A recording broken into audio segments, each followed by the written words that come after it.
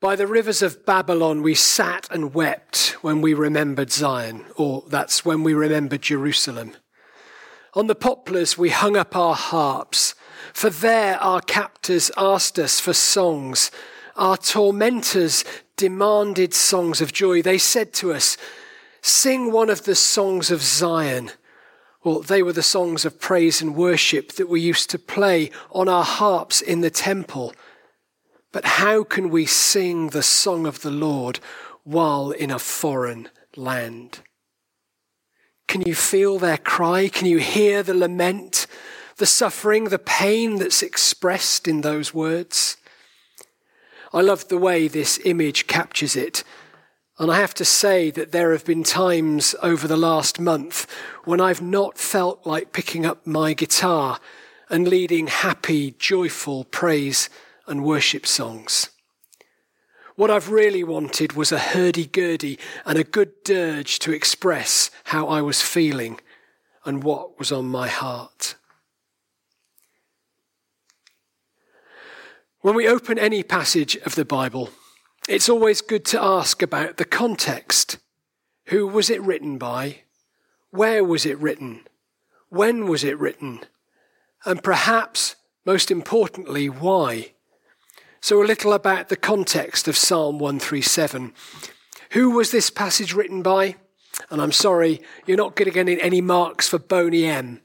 And I'm not actually going to give you any points for the Melodians who wrote the original tune.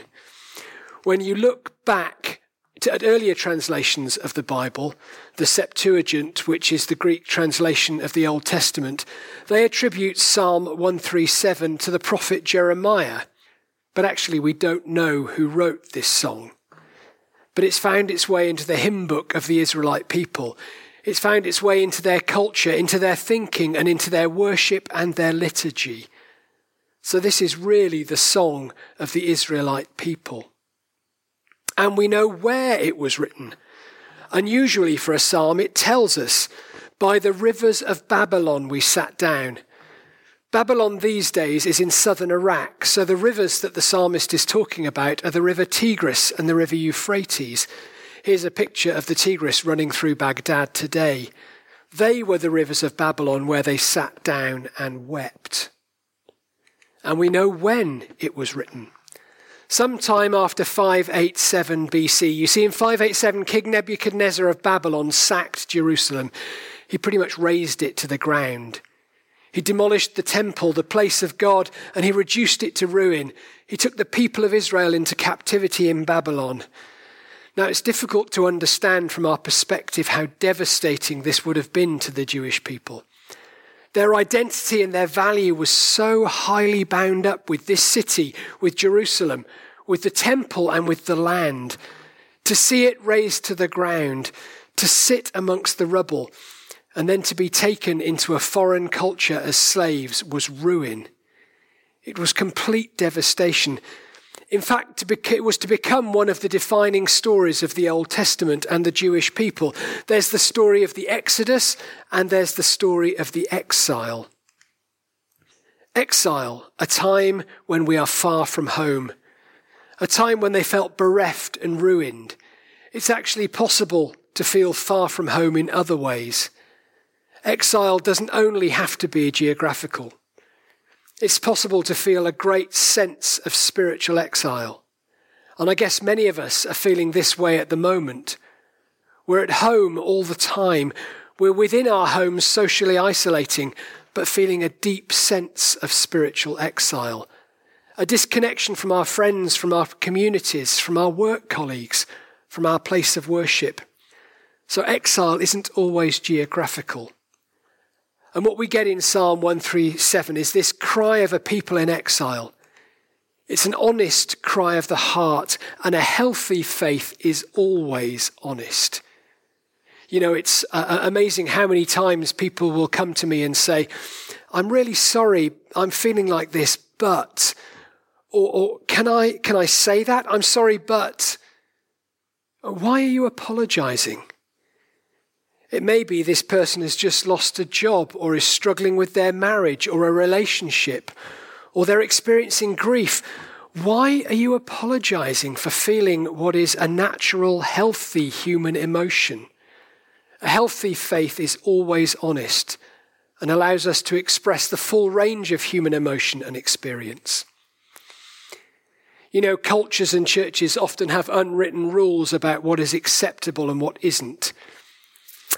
I don't know whether you've ever done this. I know that I have. But when you turn up to church and put your church face on, because it feels like joy is the only emotion that's acceptable in this place. I've heard some people say that you should leave your troubles at the door when you come into church. No, don't do that. Bring your whole self. Come before God and be honest. Bring your hurt, bring your pain, your doubt, your questions. Come and be honest. A healthy faith is always an honest faith. I don't know if you remember back in the summer and our August all-age services, we looked at this film, Disney Pixar's Inside Out. If you haven't seen it, I thoroughly recommend it. It's a fantastic animated insight into human emotions and the importance of all our emotions for a healthy psyche and a healthy life. There's anger, and there's disgust, and there's fear, and there's sadness, and then there's the main character, Joy.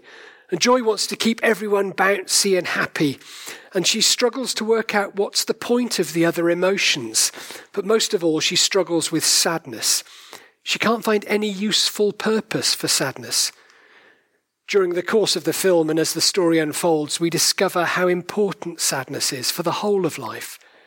We discover how important it is to be able to express the sense of grief and loss. We need to be able to express our sadness. If you haven't seen the film, well, it's well worth watching. And as Joy comes to realize that sadness is an essential part of life. It's important to realize that expressing these emotions is not about a lack of faith. In verses 5 and 6 we read, "If I forget you, Jerusalem, may my right hand forget its skill. May my tongue cling to the roof of my mouth if I do not remember you, if I do not consider Jerusalem my highest joy." The psalmist is saying this is not about forgetting Jerusalem, not about forgetting the city and all that it stood for, about forgetting faith. Rather, the lament expressed is expressed within the context of faith. This is not a lack of faith. But there is another side to lament. It's not just about the personal expression of grief and loss, but it's also about the corporate recognition of what is wrong within society, what is broken and what's standing in the way of human flourishing.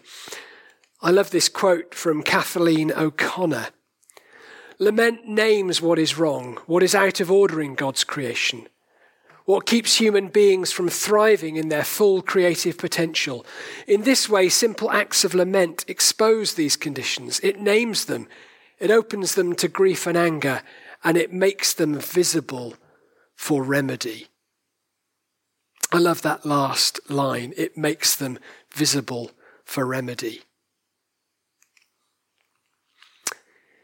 It's about naming what is wrong, because it is in the way of human thriving. To name it, to own it, to speak it out. All of the anger and the grief has to be named, not only for its own sake, but to prepare a way for healing. This is not just aimless deconstruction, naming what's wrong with life or with the church or with society. Anyone can do that. But the real art is exposing it and naming it in order to make it visible for remedy, to prepare a way for healing. A few weeks ago, Sarah and I watched this film. Official Secrets is the story of Kathleen Gunn, played in the film here by Keira Knightley. Kathleen was an analyst who worked at GCHQ, translating messages. But she chose to become a whistleblower over the legality of the Second Gulf War. She chose to tell the truth, to break the Official Secrets Act at a great risk to herself. But she only did so, she only told the truth. She exposed it to the light so that it could be made right. And that is a dimension of lamenting. Naming what is wrong, preparing the way for healing. I don't know whether you remember this sticker. It began to appear on albums back in the 1990s, gangster rap albums in particular from LA or from Compton. And you know, the moral majority in America and in the UK got worked up because of the offensive language used in these albums. But they missed the bigger point. They missed the fact that this music was bubbling up from an underprivileged, overlooked, excluded, marginalized and disempowered community who were expressing their hurt and their anguish and their pain. And yes, they were naming the injustice felt by the community, and we missed it because we were primarily worried about the fact that they dropped the occasional F-bomb. Well, sometimes language like that is appropriate. It expresses the pain and the hurt. Sometimes it's necessary to use language that grabs attention because the situation deserves it. And I think that's what we get in the last couple of verses of this psalm. Remember, Lord, what the Edomites did on the day Jerusalem fell. The Edomites were allies of the Babylonians. Tear it down, they cried. Tear it down to its foundations. Daughter Babylon, doomed to destruction, happy is the one who repays you according to what you have done to us. Happy is the one who seizes your infants and dashes them against the rocks. Ooh, ouch. Yes, folks, that is in the Bible. And perhaps now is a good time to remind you that the Psalms are not theology. They're a cry from the heart, a cry from a people who'd been massacred and taken into captivity, who'd been uprooted and who had the boot of empire on their neck. This is the cry from the heart. God, mete out vengeance on our captors. Each evening at about 10 o'clock, Sarah and I sit down to watch the 10 o'clock news and catch up on the latest developments. I'm sure many of you are doing the same thing. We watch to hear the scientists and to listen to the statistics, to look for the moment when numbers will begin to drop in the hope that lockdown will be lifted. And you know, numbers and graphs and analysts, they're important and they need their part. They need to be listened to. But emotions need expression, not analysis. Suffering is not an intellectual exercise. It belongs in a different category. Statistics talk to the head. They give us numbers. They give us data. They try to work it all out. But there's another voice that we need to hear, the voice of the heart. The human soul cries out for another expression. It's not about the head, it's about the heart. It's not rational. And in the West, as we've begun to reject religion in favour of rational thought and argument, we've lost that part of ourselves. You know, healthy religions have always had a place for us to cry out and express our pain. Religious rituals, liturgies, songs and practices give us space to open up the heart, to feel and give expression to all of life, its joys and its pain. In the Jewish tradition, they have a festival each year in August, Tisha B'Av.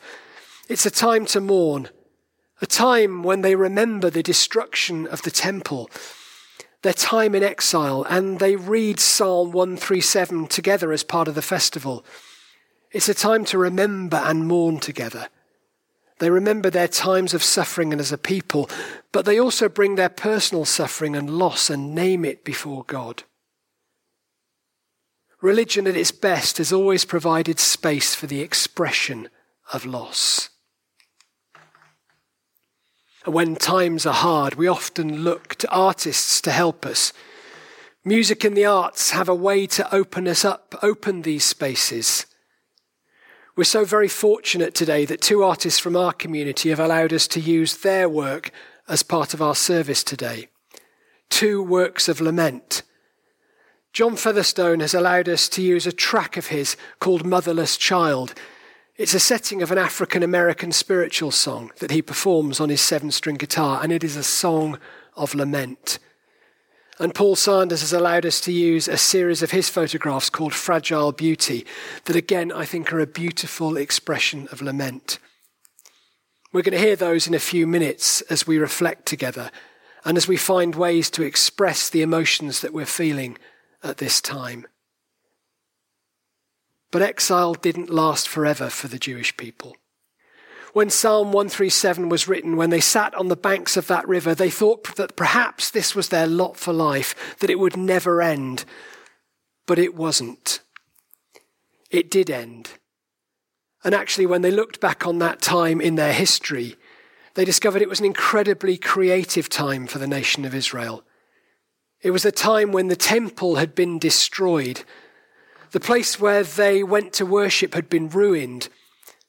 But they actually discovered that God wasn't in the temple, that he could be found with them in exile, that he was with them in this new place. And it actually birthed the synagogue movement. They wouldn't have the modern synagogue movement without this time of exile. And like them, we may not be able to meet together physically, but God is with us by his Spirit.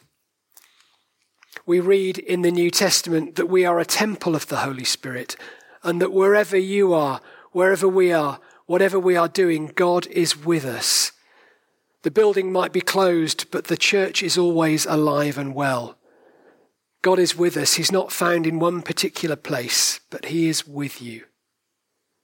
So to recap Psalm 137, a healthy faith is always honest. And lament is a naming of what is wrong, both within and without, to prepare the way for its healing. We need expression as well as analysis. And finally, lament is often a creative time. And I think there's lots we're seeing at the moment during this time, lots that is good. A rediscovery of community relationships and a care for one another. A reprioritizing of what we understand as key workers and their importance in society. We're driving less and we've stopped flying, and the environment is being given chance to recover and pollution levels are dropping. There is a lot of creativity that I sincerely hope will remain with us when all this is over. We won't go back to normal as it was, but I hope we'll find a new normal. That many of the creative good things that we found will be taken into whatever lies beyond this crisis. So friends, it's a tough time at the moment, and we're all finding it challenging. It's not right. This virus is in the way of human flourishing, and it is okay to name the pain, to lament. There is a place here for crying out to God, for honesty, for saying, God, this is tough, this is a challenge, this is difficult. And that's good, and that is healthy. And that is faithful to the journey of faith. Express honestly before God how you're feeling. Name it, because it is the way through to healing and wholeness and health on the other side. Who knows how long this will go on for, but it will not last forever. And we're not going back. Good will come from this, even if we can't see it now. So friends, this week may you find space to honestly express how you're feeling to God. May you realize that pain and suffering is not an intellectual exercise, but belongs to a different category. It needs expression, not analysis. So friends, lament. Name it, expose it to the light, not for its own sake, but so that you may make it visible for remedy and to prepare a way for healing. God bless you. Amen.